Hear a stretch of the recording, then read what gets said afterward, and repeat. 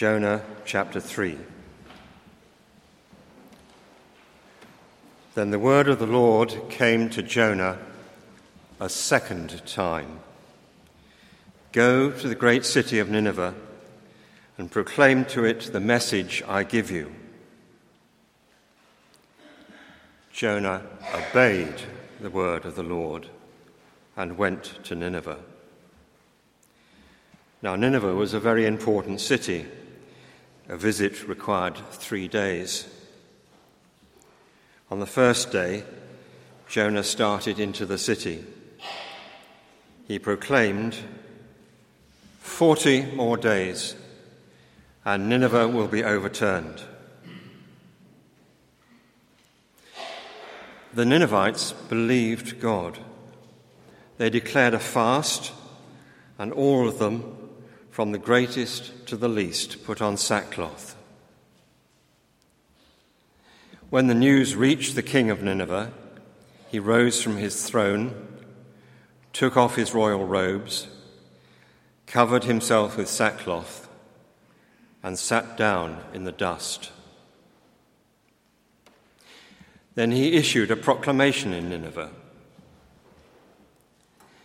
By the decree of the king and his nobles, do not let any man or beast, herd or flock, taste anything. Do not let them eat or drink. But let man and beast be covered with sackcloth. Let everyone call urgently on God. Let them give up their evil ways and their violence. Who knows? God may yet relent and with compassion turn from his fierce anger so that we will not perish.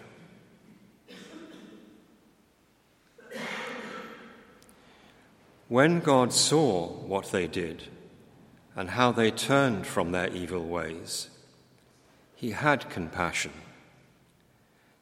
and did not bring upon them the destruction he had threatened. This is the word of the Lord. Thanks be to God.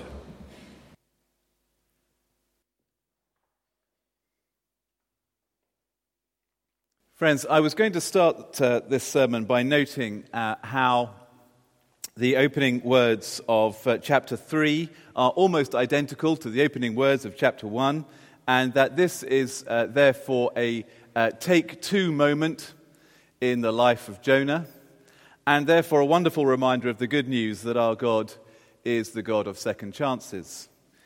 Until I read an article urging pastors to stop saying that our God is a God of second chances. And so I thought again. The writer said this: God gives second chances conjures the picture of God saying to us, okay, you did your best and failed, so now I'm going to give you another chance to prove yourself. In what world does that sound like good news? And another writer on a similar theme said, God gives second chances carries the depressing message, God forgives, now the rest is up to you.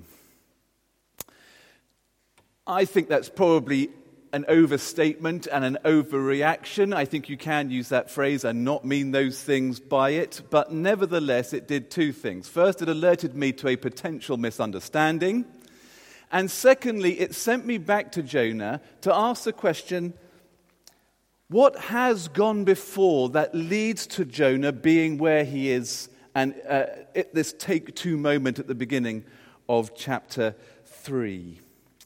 And as I did that, I was struck by how God's grace through the book of Jonah does actually it gives Jonah more than a second chance. He gets more than that. What he gets, particularly in chapter 2, is the sight of his salvation. God wants to do more than give him a second chance. He wants to change him. And he does that by giving him sight of his salvation, a sight of salvation that provokes his repentance, that promotes peace rather than a sense of ongoing probation, and empowers Jonah for the life that God is continuing to call him into.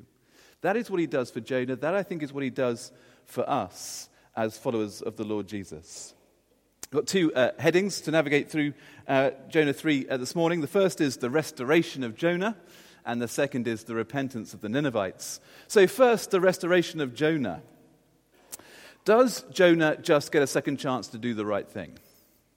Well, no, he gets much more than that, doesn't he? He's not just picked up and put back on square one at the beginning of chapter 3.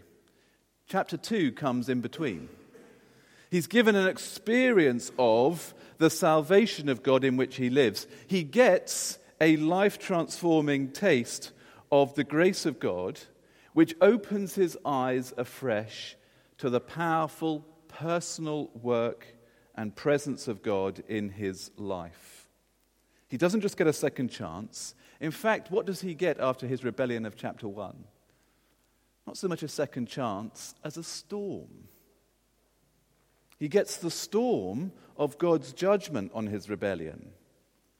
And then he gets the experience of the salvation of God as he is swallowed by the fish that is sent by God. And together, that sense of judgment on his sin and gracious salvation by his God, those two things draw from him in the fish repentance, a grasping afresh that salvation belongs to the Lord, and a commitment to live in the light of that salvation. And then, having grasped those things afresh, he is resurrected. He is vomited out onto the shore at the end of chapter 2, which is where we find him at the beginning of chapter 3. He's resurrected onto the shore a changed man. Now, he's not fully changed, and if you've read the end of the story and you've got to chapter 4, you will know that there is still lots more the Lord needs to do in him. But the point is this: he's changed enough to do that which God calls him to do in chapter 3. Through his experience of God's saving power, he is now better able to be obedient to the call to preach salvation to others, because he's experienced his own afresh.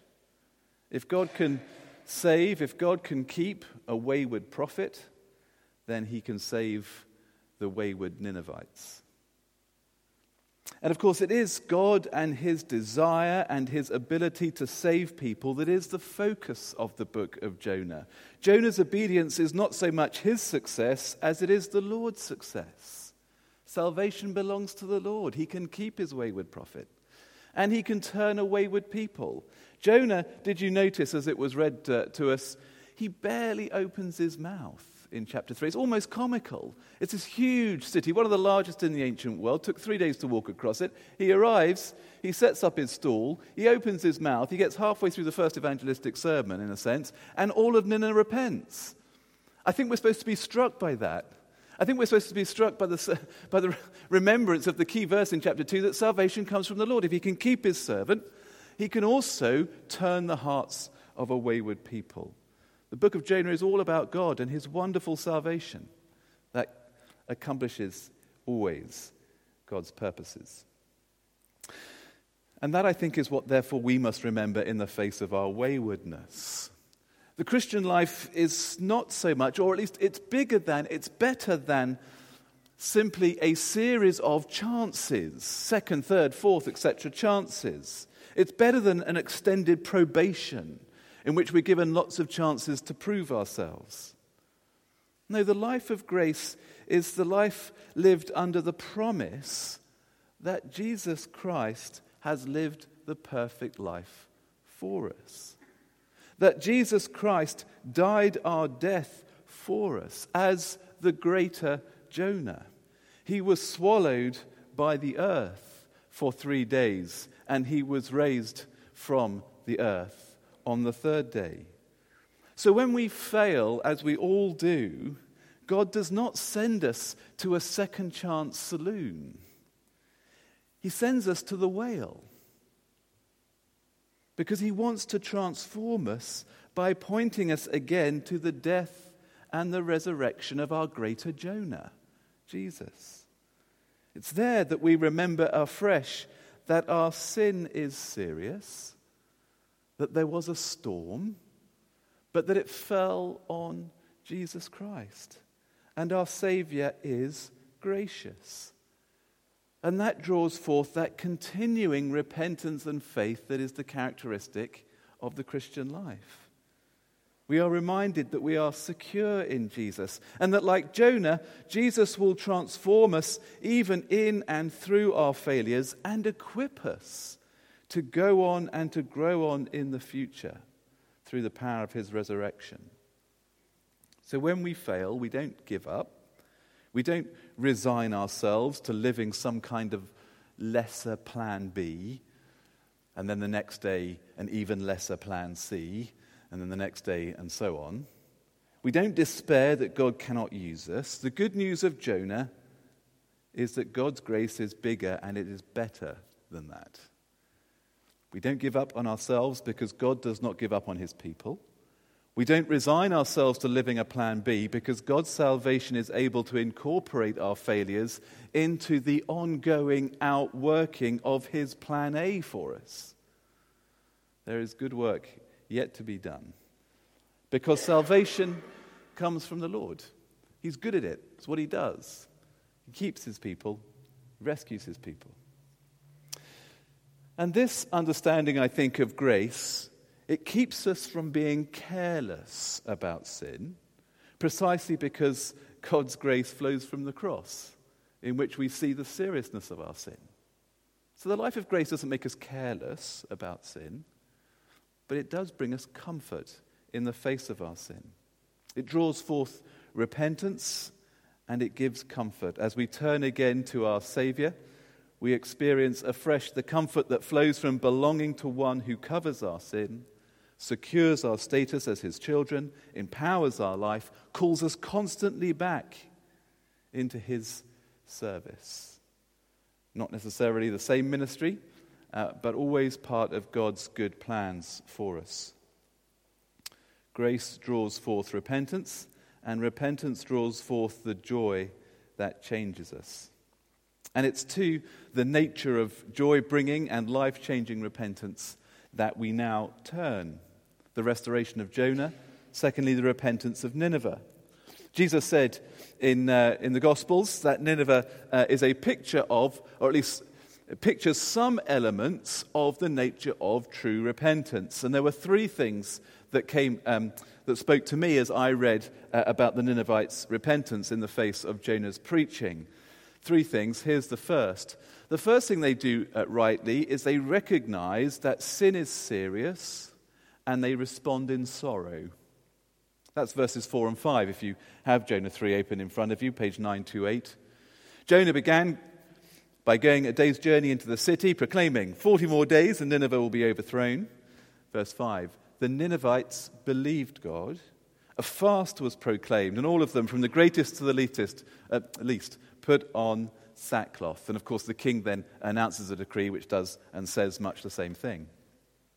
So first, notice the Ninevites believe God's word, which is to say they believe that they have been living sinfully, and that sinfulness is going to bring some judgment from God. So the first grace they receive from God is his word, from the prophet Jonah.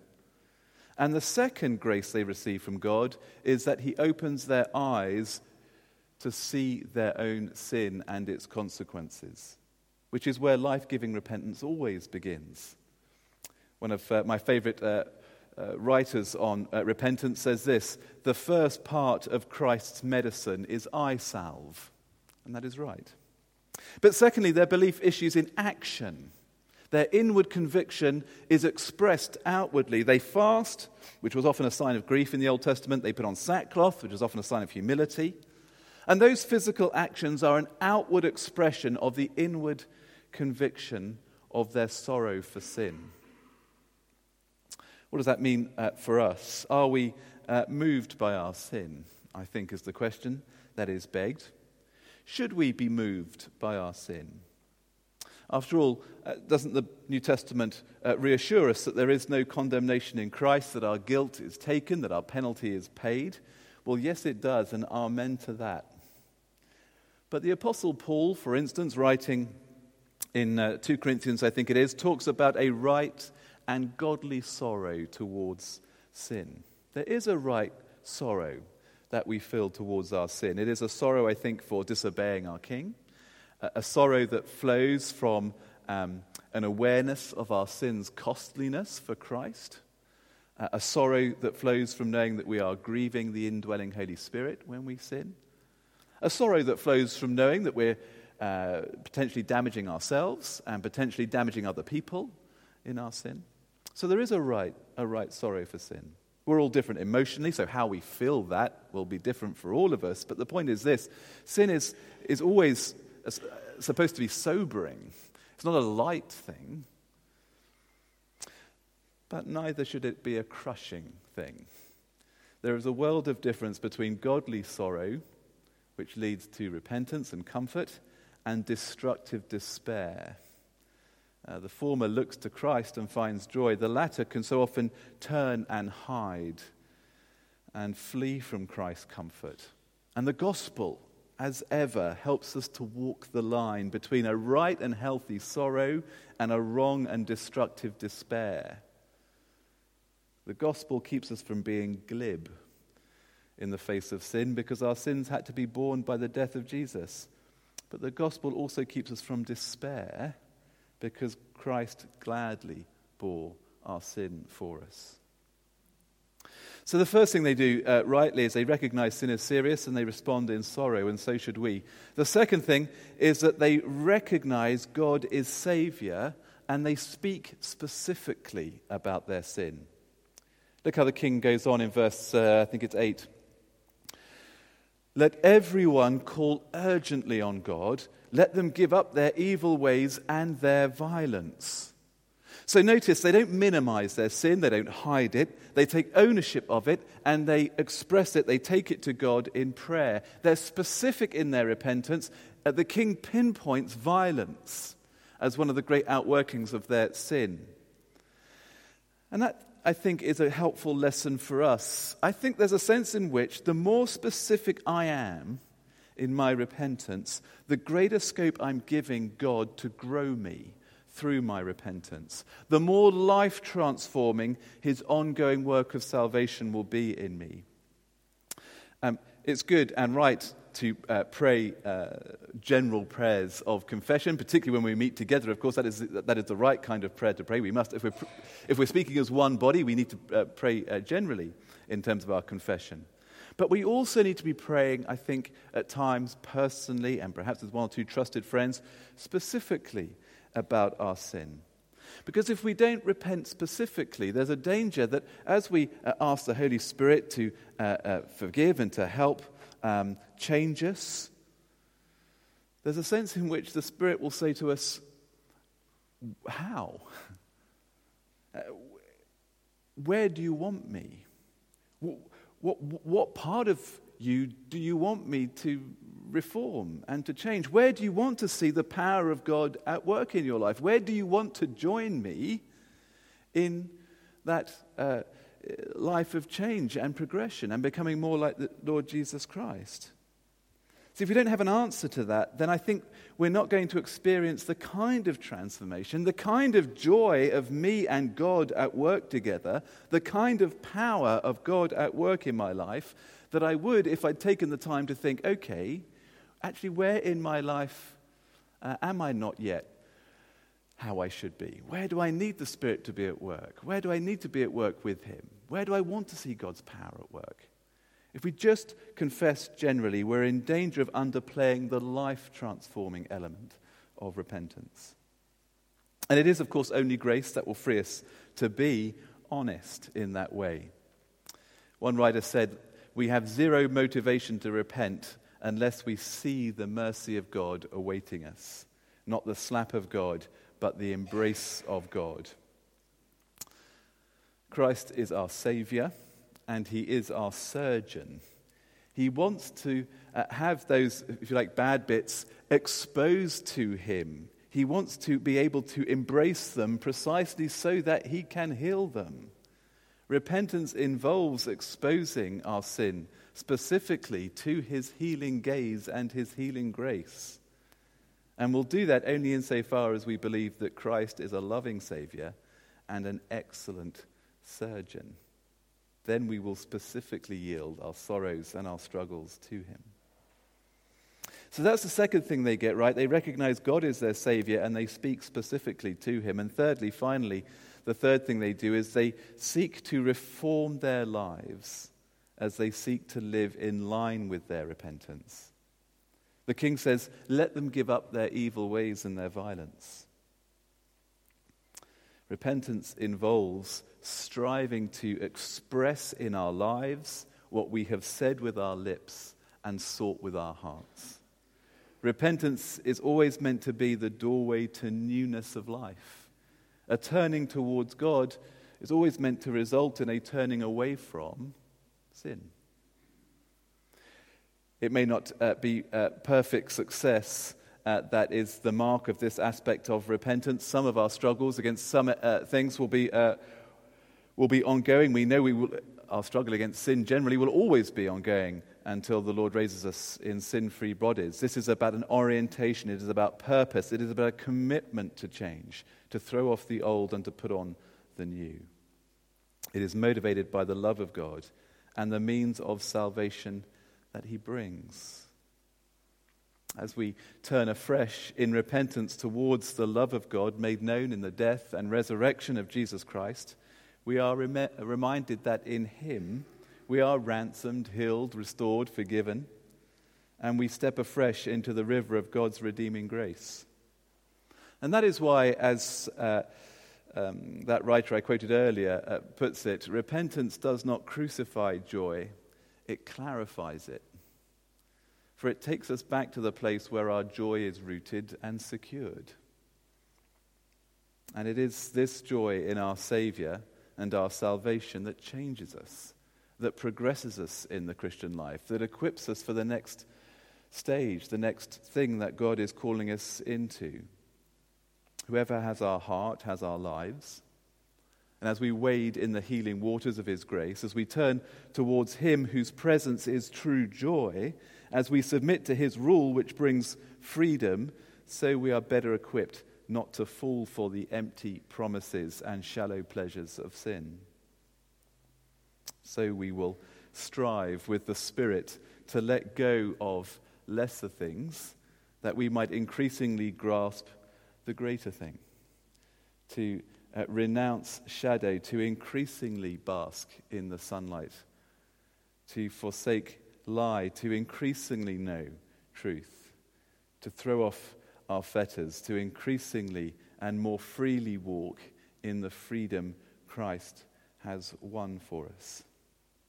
As one writer put it, true repentance is always grace-inspired and newness creating. And so we pray, Heavenly Father, that you indeed would fill us with your Spirit and your grace, that our repentance towards you, our turning towards you and away from sin would be inspired by your grace, your love for us, shown, demonstrated supremely in the death and resurrection of the Lord Jesus Christ. And as we turn afresh to the Lord Jesus Christ and see our sin taken by him in his death and our newness of life bestowed upon us in his resurrection, so our repentance might always be a doorway into joy and a doorway into transformation. And we pray it in the Lord Jesus' name. Amen.